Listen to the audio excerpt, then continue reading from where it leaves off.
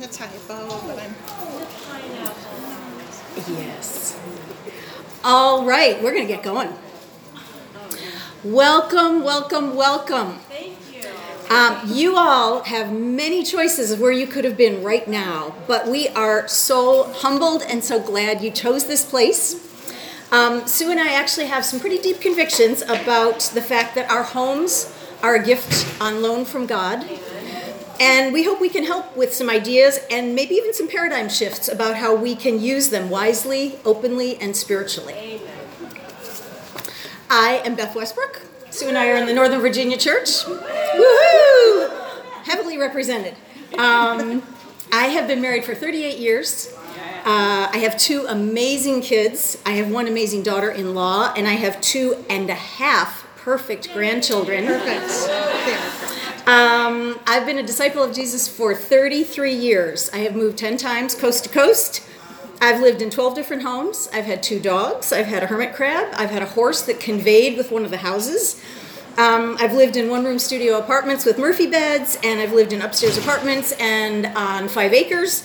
I have painted and wallpapered and redone kitchens and baths and planted gardens, and I've had lots of practice at making houses into homes. And my name is Sue Fisk. I've been married to Dan for 32 years. I'm the mom to 3 amazing sons, although I've learned this weekend when I introduced myself, I guess I'm really just Matt's mom or Andrew's mom or Michael's mom. But anyway, I am those things. I have 2 incredibly wonderful daughters in love. And I've been a disciple of Jesus for 28 years. I've only moved 6 times, which isn't really all that many because my husband was former military, so I had it pretty good actually with only 6 moves. I haven't ever wallpapered a room in my life. I have never owned a hermit crab or a horse or had any pets. But I've been practicing hospitality for a really long time, and I'm hoping I get it right with all this practice eventually. I'm going to keep practicing. We have lived in Chicago, Denver, the prairies of Fort Riley, Kansas, suburban Maryland, and then finally to Northern Virginia 18 years ago. So we've been asked to share a few things, a few keys to making your house a home. And for the next 45 minutes, we are hoping that you will feel at home with us. Because we're going to talk about, it's not really the 4 walls and the ceiling that makes a house a home. It's what goes into it and the spirit that goes into it. And we're going to talk more about making it a safe haven that brings God glory. So, whatever has happened so far to you today, we want you to just take a deep breath. We have a little treat that Beth's prepared for you. The chocolate ones have gluten. The Rice Krispies do not. Enjoy. Okay, a house versus a home. What is the difference? Got to go to Webster. A house is a building for human habitation. It is bricks and mortar. It is inherently perishable. Houses don't last. They either eventually decay and rot, or sadly, as we've seen with all the hurricanes, they can sometimes suddenly disappear. A home is different. A home is a physical place meant for spiritual use. It's the warm, welcoming, safe haven where our hearts for God can be intentionally shared and where we can bring him glory. Proverbs 3:33 says, "The Lord's curse is on the house of the wicked, but he blesses the home of the righteous." Houses, homes, God has a lot to say about both of them. It's good to get God's whole perspective on anything you study. So I had a great time going through the hundreds of times, every time the word house and home is in the Bible. Learned a lot of things, but one obvious one is that Jesus, our example, had no home. He knew as a young child whose house he belonged in, Luke 2:49, his father's house. But as an adult, Matthew 8:20, he clearly says that foxes have holes and birds have nests, but the Son of Man has no place to lay his head. We know he used the homes of others to preach, to teach, sometimes at the expense of their roofs, to heal Peter's mother-in-law from an illness. And don't you love it? As soon as she was healed, what did she do? She got up, started taking care of him. The daughter of a synagogue leader was raised from the dead in the home of the leader. Jesus used others' homes to eat, obviously, most notably borrowing someone else's for his last dinner. Jesus' plan was not that his home would be brick and mortar, but our hearts. John 1:14 says that Jesus, who was God, became flesh and made his home among us. Colossians 3:27 says that the glorious mystery that God revealed is that Christ would be in us. So we make our houses homes by infusing them with our hearts, which are full of him. His love, his joy, his peace, his patience. Not mine, not our patience. His patience, his kindness, his goodness. A house becomes a home when it is full of Jesus, his love, his purpose. Our physical houses are a gift from God. We are also blessed in so many ways, obviously, financially, our health, our freedom, our intellect. When we said Jesus is Lord, we surrendered all these gifts, these talents, these resources to the Lordship of God. We acknowledge them as on loan from him to use wisely while we borrow them. Our homes are an extension of our arms and our legs and our mouths and our hearts that Jesus is so eager to use in this world. If you own a home, it is the most expensive and probably biggest possession on loan from God you will ever have. And therefore, our homes need to most be surrendered to him for his use and his glory. We're really hoping during this time together that we can change a little bit of the way we view our homes. They are far more than bricks and mortar. They need to be a way to open a door to a broken and hurting world, a light in a dark place, a way to demonstrate the love of Jesus, a safe place against the confusion of the world. Before I knew God, I was really confused. I was 30 years old. Everything was going right on the outside. Married, beautiful baby boy, husband who loved me. But I was bitter and angry and so confused about why my life wasn't what I thought it should be. But in our 7th move, which came only 2 years into our marriage, we moved in next door to Disciples of Jesus, and I saw a home next door to me. It was just another 2-bedroom apartment, just like ours, but it was full of warmth and peace and laughter and connection, and I wanted what they had. Their home is what initially drew me to God. Like Beth, one of my first experiences just being exposed to Disciples of Jesus was being invited over to someone's home on New Year's Day. It was an Army colonel where my husband was training who outranked Dan by quite a lot, so we felt like we had to go. So we did go. But when I was there, I was just astounded by what I saw.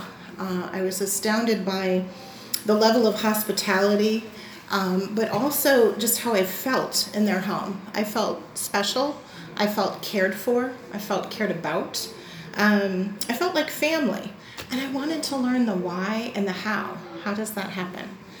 And I knew some of Jesus. I saw that it reflected his heart. I desperately wanted to be a part of it, and I wanted to imitate what I saw. So that day in 1990, Jean Henderson shared her home and her food with me, but much more importantly, she shared her heart and her faith. And as she talked about Bible study and discipleship and kind of what that meant, I asked her on the spot, will you mentor me? I've always wanted a spiritual mentor. Will you disciple me?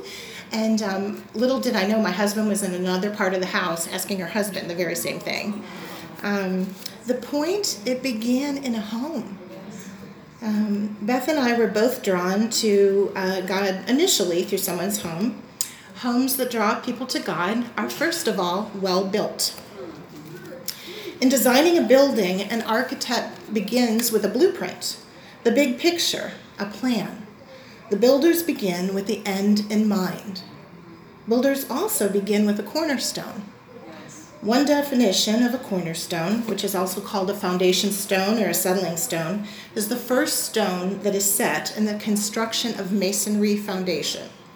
So it's important since all other stones are set in reference to that stone, determining their position and the position of all the other things that go into that structure. So most of us know the scripture in Ephesians 2:19 through 21. Consequently, you are no longer foreigners and strangers, but fellow citizens with God's people and also members of his household, built on the foundation of the apostles and prophets, with Christ Jesus himself as the chief cornerstone. In him the whole building is joined together and rises to become a holy temple in the Lord. Our home must begin with our cornerstone built on Jesus. The blueprint, I'm glad you asked. Joshua 24:15 says, "If serving the Lord seems undesirable to you, then choose for yourselves this day whom you will serve. But as for me and my household, we will serve the Lord."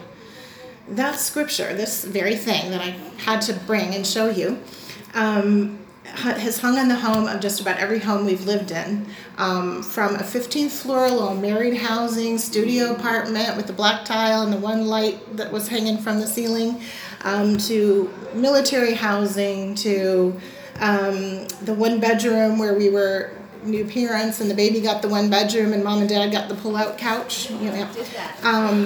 And of course now it's in our present foyer. Maybe it's not the coolest artwork. It doesn't really go with like the fashion of the day, but I can't part with this. On either sides of my front door, there's a welcome sign on one side and that scripture's on the other. And one of the things that kind of has gone along with that is in every home that we've lived, before we've moved our stuff in, my husband and I have sat on the first step of our stairs and we've prayed and we've dedicated the house to God and we've prayed for every person that would ever come in or go out of that house, and the Bible studies that would happen there, and just all the ways God would use it. And we beg God to allow us to use it in that way. And so it's the first step, of becoming a house a home. There's something else I want to share with you. It happens to be from our wedding. And I think it was really cool. I guess everybody thinks their wedding was really cool. But anyway, at the beginning of it, the minister gave us a charge. And I just have to show you this. So on our 10th wedding anniversary, my husband transcribed the whole wedding into this book. There's us a long time ago. But anyway, this is the program. This is the beginning. But on the second page, we're given a charge, the second, paragraph of the wedding, by the minister. And I want to read it to you because I read it every year and it still convicts me. I sometimes can't read it without crying. But anyway, it goes like this. "I charge you to make your home a place where you will have refuge from the storms of life, not only for yourselves, but also for others who may be your guests. Let it be a haven for the weary, a source of uplift for the discouraged, and a convincing testimony to a cynical world. In short, recognize the Lord Jesus Christ as the head of the house, the ruler of your destinies, the object of your deepest affection. If you do this, he will confirm your marriage by guidance and will overshadow it by his presence." All right, if you're in this class and you're not married, you're like, okay, that doesn't really apply to me. But it does. Because all of those things are true, whether you're living in a basement apartment or have a singles household or you're wherever you are, it does apply. You can serve the Lord with whatever you have, wherever you have it. I've heard stories about people in third world countries that have blown people from first world countries away with their level of hospitality and their love. I haven't ever been privileged to see that myself, but I've heard enough stories where it convicts me. And the other thing I want to address is if you're sitting out there and thinking, okay, I never did that. Is that what's wrong with things? What do I do now? Is it too late for me? No. Don't let the enemy lie to you like that. It is never too late to start fresh. His mercies are new every morning. Amen. Lamentations 3:22 through 25 says, "But this I call to mind, and therefore I have hope. The steadfast love of the Lord never ceases. His mercies never come to an end. They are new every morning. Great is your faithfulness. The Lord is my portion, says my soul. Therefore I will hope in him. The Lord is good to those who wait for him, to the soul who seeks him." And this morning I was in a class that Ed Anton was teaching. He shared a Japanese proverb that I've never heard of before. And it goes like this. When is the best time to plant a tree? And the answer was 10 years ago. And when is the second best time, to plant a tree? Now, which goes with the conference theme. How lovely. The third point I just want to kind of share in my portion here is something that I learned from someone I greatly admire, Kay McKean. And she was teaching a lesson about what happens when we use our homes as a place of ministry. This lesson impacted me deeply. It was based on Exodus 3:5, when God's commanding Moses, "Do not come near, take your sandals off your feet, for the place on which you are standing is holy ground." She encouraged us to realize that just as Moses stood in the presence of God in the form of a burning bush, our homes become holy ground whenever we use them for God. It gave me chills the first time I heard it, and it still does now. I love the concept of my home becoming holy ground. It becomes holy ground whenever the Bible is opened. I love that Matthew 18:20 promises that Jesus is with us in our midst whenever two or more are gathered in his name. So whether our house is being used, our home is being used for Bible studies, discipleship times, or house church gatherings, God is there, and it is holy ground. Our first century sisters understood that. Their homes were a place of ministry. They were ministry centers for Jesus while he was alive and after his resurrection. And that's where the good news was proclaimed, and it was holy ground. So what was true for them is still true for us today. And guess what, sisters? In this room for this hour where we're proclaiming Jesus, this is holy ground too. He is here. He is with us. And he lives in us, and we're grateful for that. So, back to the point. When our homes are centered around Christ and his service, we become that convincing testimony to a cynical world. When we have neighbors into our homes, they see God reflected in our relationships. Whether that's marriage, roommates, children, we strive to have a godly home that is full of love and laughter and a family atmosphere that is built on acts of kindness, respect, humility, and love. They won't see perfection, to be sure, especially in my house. But hopefully they will see grace, forgiveness, and the fruit of the Spirit. When we share our homes in this way, we do share Jesus. And even if the only thing that's burning in your house is dinner, God is there, and it is holy ground. Thank you for laughing at my joke. Well, now that we've established that our homes are built on holy ground, let's get back to talking about building well. Beth? Come on, Beth. Matthew 7:24. Jesus crowns the most amazing sermon that ever was preached with a powerful story about two houses. We know the two buildings were the same. We know the storm was the same. We know what was different was the foundation. What matters is not the house, but the foundation on which it's built.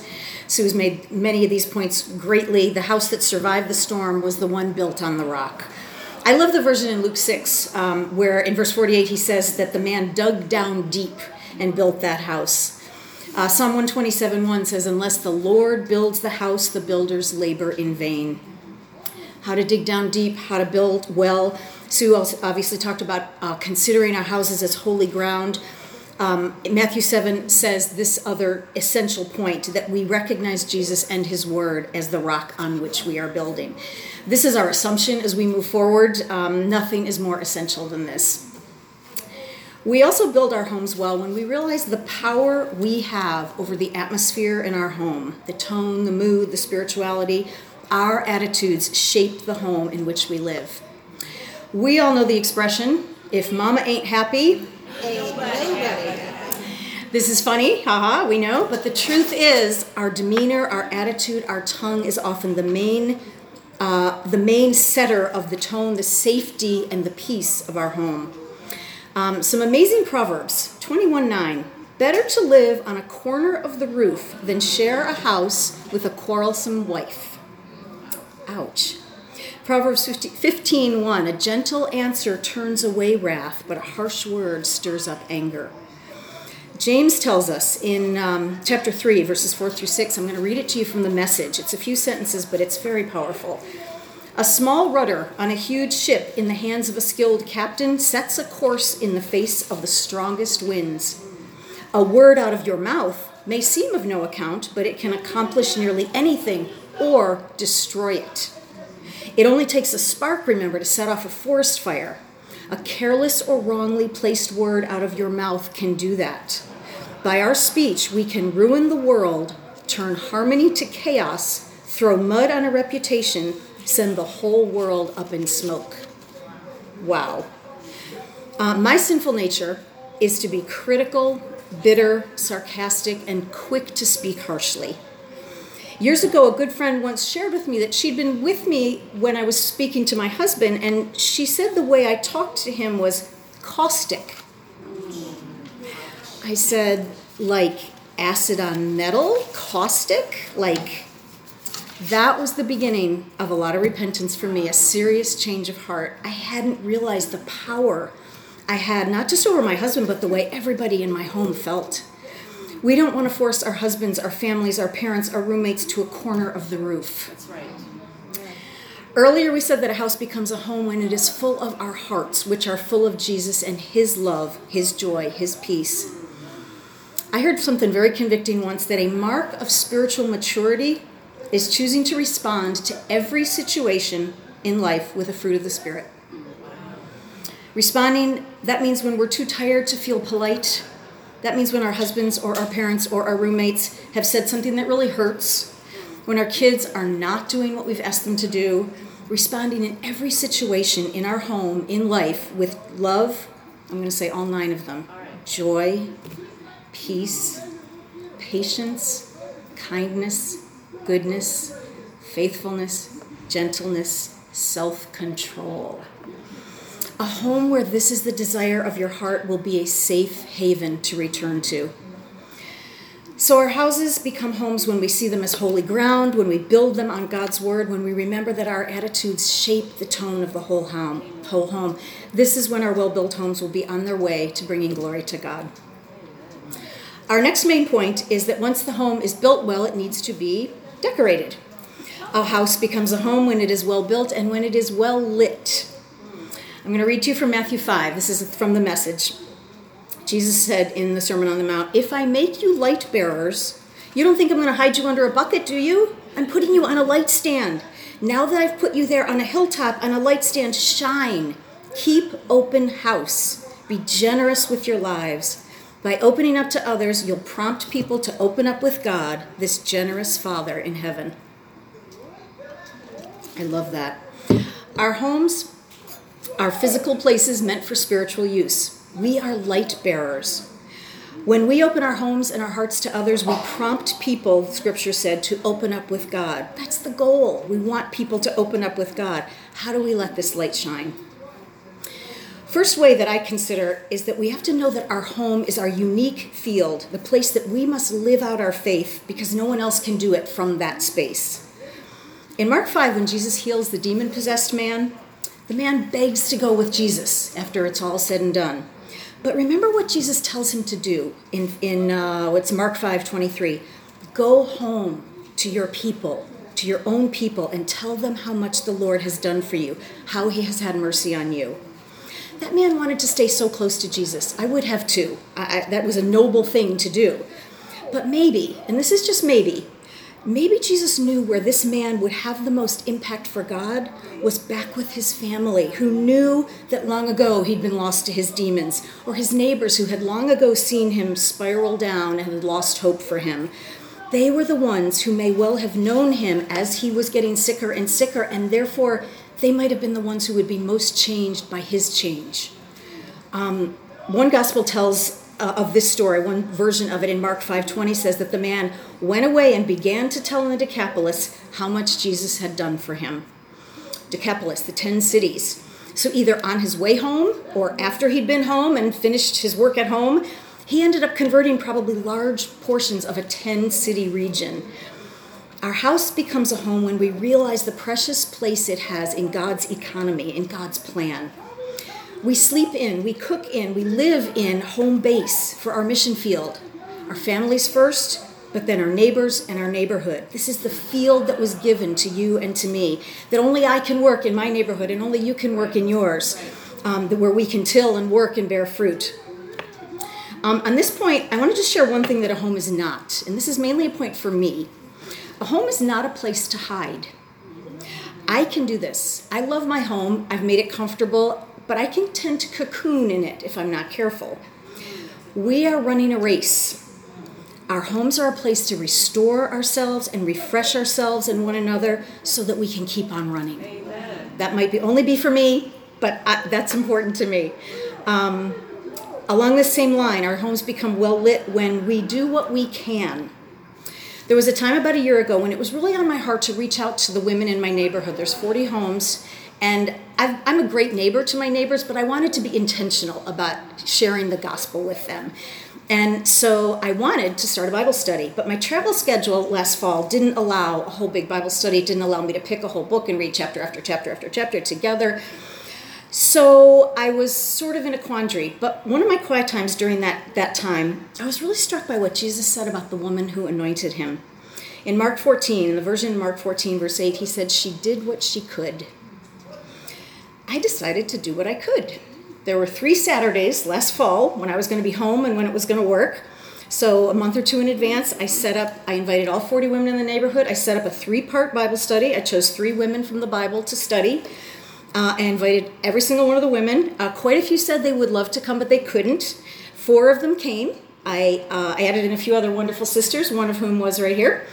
It has changed the level of conversation I definitely have with these women. Whenever I've been in town, I've hosted brunches for the women and their kids. I love to have the kids come over too. My husband and I have hosted annual picnics. We've arranged for charitable donations where everybody brings the stuff to my house and I donate it.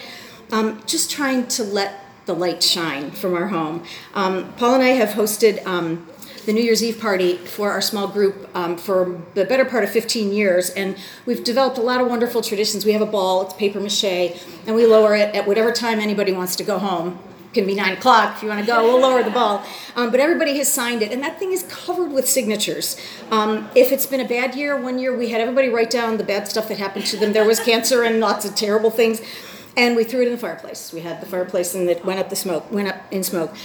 We've written dreams on cards and let them off with helium balloons from that party. Lots of fun bonding things. I love the tradition my daughter has had for 3 or 4 years. She lives in Baltimore in a very tiny apartment. In early December, she's invited her neighbors, sisters from the church, and her coworkers, all to come in and decorate gingerbread houses together. It's a terrific opportunity in so many ways. It's all about making the most of whatever opportunities we can create. It's not about what we can't do, it's about doing what we can. Okay, let's talk about hospitality. Okay. We might call this part the part where we are well fed, well built, well lit, well fed.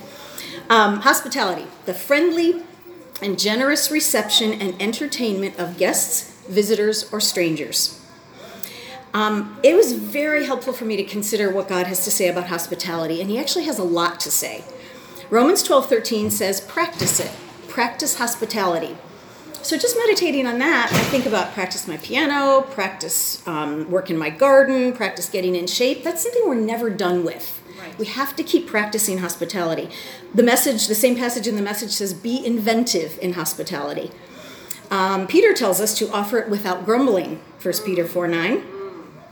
That's interesting because what that usually means in the Bible is we will be tempted to grumble if he's telling us not to grumble. How easy is it to have all the best motives, invite people into our home, and then you find yourself alone in the kitchen, like, where is all my help? And we can slip into Martha, how Martha felt in Luke 10, who welcomed Jesus into her home. Very admirable. She was having the party. But then we learn that she was distracted by all the preparations that had to be made, and she does indeed grumble about her sister who isn't helping. It is so tempting. It is so easy to become distracted, to major in the minors. I'm glad for the reminder to be hospitable without grumbling. I love Hebrews 13:2. Do not forget to show hospitality to strangers, for by doing so, some people have shown hospitality to angels without knowing it. I don't know that we'll ever know that on this side of heaven, but that's awesome. Hospitality is at least in part a salvation issue. Matthew 25:31 tells us that at the end of all time, after all has been said and done, when the Son of Man comes, he will sit on his glorious throne. He will separate the people to his right and his left. He'll bless the ones on his right and say, take your inheritance that's been prepared for you since the creation of the world. But what are the criteria he uses to make that separation? How they had treated the least of their brothers and sisters. He says, for I was hungry and you gave me something to eat. I was thirsty and you gave me something to drink. I was a stranger and you invited me in. I needed clothes and you clothed me. I was sick and you looked after me. I was in prison and you came to visit me. Our hospitality, how we treat others, especially those less fortunate than ourselves, reveals our heart toward God. Inviting someone into your home pulls the curtain back. It reveals where your treasure is stored. So what are the specifics about how we share this treasure? Come on, Brad. My husband's career was in the hospitality industry. He took great care of his guests, and it's taking great care of them was what he thought about pretty much all day long for about 40 years. In one of his hotels, they taught that there were 3 basic steps of service, and I'm going to paraphrase them and borrow them for us today. It's a good way just for us to format and grow in the ways that we light our homes and to help light the way for anyone who comes into them. Step 1 is a warm welcome. Remember that we are the primary person setting the tone, the warmth into our home.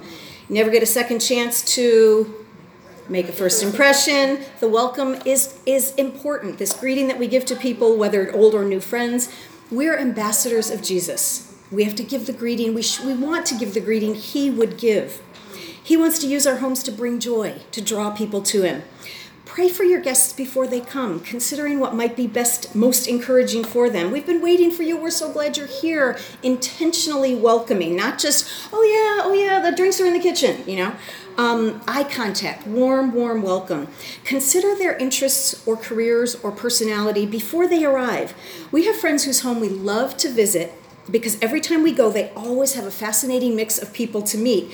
So we know we're going to meet great people, and they're pros at introducing one to the other because they know their guests and they make an effort to let us know why we would like to meet the others. You two have this in common, The whole evening or event is set up for success when we care enough about our gathering to start it off with a lot of love. Step 2, anticipation and fulfillment of even the unexpressed needs of your guests. Anticipate. Sue and I tried to anticipate even your unexpressed needs by thinking ahead to that 3 p.m. slump at a conference. And so if you came in late, there's goodies on chairs. There's brownies for those of you who can eat nuts and gluten, and there's Rice Krispie treats because we anticipated that some of you might be gluten-free, so we wanted to think ahead. It's the golden opportunity to deeply encourage people. Consider their dietary issues when people are coming over. Where will coats go? I don't know about you, but I often have to clean a closet in advance to make sure there's a nice place for people to hang their coats. We just do that in advance. Do you have enough beverages? Do you have enough ice? All of that. If it's a meal, what I've learned is I try really hard to decide what I'm going to serve based on if I can have it ready beforehand. I try and have all the courses thought through, ready, so that there's a minimum of stuff to distract me, so that you can focus on the things that matter, the conversations, the relationship. I've practiced enough to know I don't relax or be my best for God if I'm unprepared. And if I'm racing around the kitchen, I will be Martha. It is a guarantee. So I have to anticipate so I can try to do the Mary thing. We'll be much less distracted by what doesn't matter. If you have overnight guests in your home and you have an extra bedroom or even just a spare corner, make it as much like a home as you can. I have a relative who has called me so much higher in this. Without a word, she always has, of course, clean sheets and gorgeous pillows, but a robe for the guest, slippers for the guest, fresh flowers in the room, the diffuser with essential oils, a couple books and magazines on the bedside table, the bottle of cold water, a chocolate on the pillow. She's kind of nuts. Whatever would encourage you, do for them. That's awesome. Step 3 is a fond farewell. Hopefully you've gotten a couple of ideas so that we'll make visits to your home so wonderful people won't want to leave. It's always the right time to set up your next visit together. We leave a lasting impression, obviously, in how we say goodbye. Maybe you can consider ahead of time to have enough, to bake enough or cook enough, so you've got a goodie bag already prepared as people walk out the door. If you know it's going to be raining, we always try to have flashlights and umbrellas and extra coats near the door. Thinking ahead, being intentional, anticipating, loving is the key to it all. And if you've ever had the privilege of being in Beth and Paul's home, they are amazing at it. And I feel like I've learned so much from her over the years, so thank you. I got you. So back in our military days, Beth was just talking about warm welcomes and fond farewells. The military does this thing called hail and farewells, and they make a really big deal out of that. So it does underscore the importance of that. I think it's really important to involve your children in that too in your home. I know when our kids were young, the temptation was video games. I think now it's even the phones. That wasn't so much when my kids were little. But they knew it was an expectation because we had family devotionals on good example and bad example of how to greet someone when they come in your home. Do you ignore them? Do you go make them feel special? And so it really was a family expectation. They would stop whatever they were doing. They would come to the door and greet. And they seemed to enjoy it. And then they could go back to whatever they were doing, but we also did that when it was time to say goodbye, too. And now it's kind of morphed into a very silly thing, like on holidays when we say goodbye to our relatives, we do a family goodbye, which is, it's ranged from the royal wave to the wave to dances. We've done the thing where you do staggered heads. Anyway, but we have fun with creative goodbyes and flashing lights and whatever. I was recently in someone's home where they had the children help serve the meal and clear the table. I was really blown away. But letting young children help you make welcome signs or placemats or whatever they can do, it's as a family culture that you are talking about letting the guests in your home see God through you. I know we had one rather difficult to please relative that we talked a lot about if they'll know we're Christians by our love and they're in our home and they don't see it in our home, where are they going to see it? And so we've really won over that particular relative. She gave me the highest compliment of my life. She said, "You've never been in a more Christian home than my daughter." So I was like, oops, I just said who it was. Oh, well. That's okay. Another way to let your light shine is to be sort of the magnet house in the neighborhood. We used to call it the Kool-Aid house back in the day, but Kool-Aid isn't healthy, so I think it's more like the magnet house. But the basketball hoop at the end of your driveway, home plate was at the bottom of our driveway. People would come from all over to sled down our driveway. But the point is you want your kids' friends to feel welcome in your home. It's a win-win. Your kids are safe, you're getting to know their friends, and at the end they'll be drawn to what you have.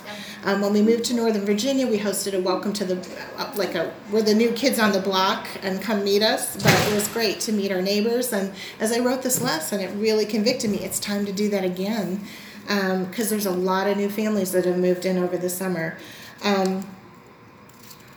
So, and the other point I just wanted to make about military moves is if you do move a lot, it's really important to, whatever is home to you, get it up as quickly as you can, because it helps us feel secure and settled, but it helps our kids, get their room set up first and that type of thing. This is a class that's almost over, and it's funny because we haven't talked about cleaning and cooking and decorating, and that's so much of it, right? But I think what I'm going to say about that is there are so many resources out there now. When I was a young married, I pored over that 2-volume set, The Fine Art of Hospitality, and it had tips about how to keep your bathroom smelling fresh. It was very specific, and I read it and studied it, and it's been helpful. There's websites. There's something called flylady.net who breaks down these huge organization projects and cleaning projects into bite-sized pieces. So if that's your struggle, look that one up. But anyway, because there's so much available on the internet, we figured you could find that. It's the heart that we wanted to help with today. And honestly, guys, I'm not June Cleaver. I don't know if anybody here in the room remembers June Cleaver, but back in the 50s, there was this TV personality. She would frost chocolate cakes in her dress and her pearls and her high heels and her little apron and her perfect hair. And then she would also vacuum that way too. Well, I am not June Cleaver. I want you to know that I can follow a recipe, but really I'm just an average cook. I work full time. I know where stuff is in Costco. I can do a mean Costco blitz. But I know when to ask for help too. And the truth is that that I know to whom to go to ask the questions and to whose feet to sit at. I want to point out that Satan can use comparison to keep us from doing things that God wants us to do. He loves to use our insecurities to keep us from opening our homes. There will always be someone with a bigger home, a lovelier home, better culinary skills, or whatever. But remember, comparison is a tool of the enemy, and don't let it stop you. It's important to do whatever you can with what you have, like Beth was saying earlier. Proverbs 15, 16, and 17 says, "Better a little with the fear of the Lord than great wealth with turmoil. Better a small serving of vegetables with love than a fattened calf with hatred." Let me do it on time here. Yeah, I need to wrap up a little bit. I was going to talk a little bit about Tina Charles, that is her art sitting right there. She's just amazing at this, and I've learned so much from her, and our kids happen to be married. So like recently when we were redoing a bathroom, and my husband likes basic boring beige as every paint color in every room, I called her from the bathroom. I said, "Tina, what color would you use?" And we're FaceTiming paint swatches, and she got us to pick this radical color of mocha latte kind of. It's just so out of the box, but it's beautiful. And so I'm grateful for gurus like Tina, and like in Northern Virginia we have obviously the Westbrooks, but we have Gus and Leanne Agnes who do YouTube videos of how to make an appetizer plate. It's really out there, guys. Anyway, the point is, be a learner, or just quietly observe when you're in the home of people that do it well, and ask questions. How do you do that? Where did you get that? So that's probably enough on that point. But here's what I love to do. If you're in our home, you become family. I want you to feel loved. I want you to feel special and nurtured, and cared for and cared about and special. And like I felt in that first home I told you about. I love to think about what will make people feel special. We can make people feel special with just like a little thing. We have this whiteboard that sits on the island of my kitchen, and when people come over, we write, "Welcome, so-and-so." And I remember one time we had somebody, a young man and his fiance come over, and he goes, "Look, we have our own sign." And it was so heartwarming to me. But honestly, making welcome signs is something my roommate and I started in our first apartment out of college. It was a third-floor walk-up with bright orange shag carpeting, and we served spaghetti and peas that night, and I still remember that it was this amazing night. It sounds horrible, but my husband and I still joke about the spaghetti and pea awesome night in that apartment. One of the things that roommate taught me is when you're hosting, put on all the lights. A bright environment, it really makes it feel warm and welcoming. A lot of times we live on the top of a hill, and sometimes when I come home and all the lights are on, I'm like, "Oh, it's a city of light on a hill." I like that. But unless it's like a romantic dinner, I guess that doesn't apply. But be mindful of the senses. So you've got what you're seeing, what you're smelling, whether it's a candle or a diffuser, the sound, music that sets the mood. It can be a party mood, it can be a quiet mood. Make sure it's not too loud when you're trying to talk. Of course, taste, and touch, lots of hugs. So, and another thing I just love is I love to decorate. I love this. I love the seasons. I love holidays. I love birthdays. I love to celebrate. And so it's just something that I love to spend time doing. And then when it's done, I love to share it with other people, because if I did all that, I need to share it with others, right? So anyway, let's see here. Oh, I want to shout out to Beth at the end. One of the things that she taught me, I don't know, probably 15 or 20 years ago, she said, "Aren't you grateful when you're going to have company, so it gives you an excuse to clean?" Well, I have to be honest, I confess that was not my heart when I first heard that. Back in those days, pre-party panic more described my heart and my true feelings. But I celebrate the progress that I've made, becoming a heart more like Beth's and more like God's. We've been honored to be with you today.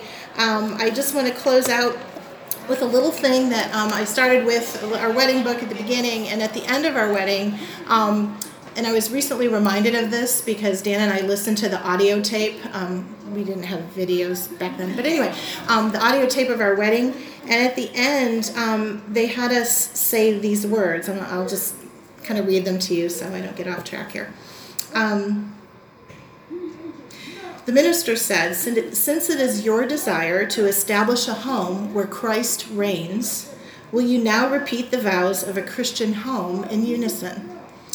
So then you hear these two kind of young, very cute voices saying, but we said it together. And we said, depending on God for strength and wisdom, we pledge ourselves to the establishment of a Christian home. Together we will constantly seek God's will and honor Christ in our marriage. We said a vow about that, and I just think that's pretty cool. Whatever your circumstances, whether it's living with your folks, a student, tiny home, apartment, singles household, or you've been married for a week or a bazillion years, may your hearts be that. May they be the same. Home is where your heart is. You've heard it said. Thank you so much for being with us today. We hope we've enjoyed our time with you as this was your home away from home. And we hope it's been helpful to think about the keys that turn our homes into Christ-honoring homes that are well-built and well-lit.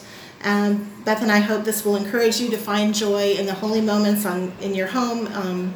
And we pray you will feel God's peace on the holy ground of your home. And in doing so, win over your friends and family. And so to God be the glory.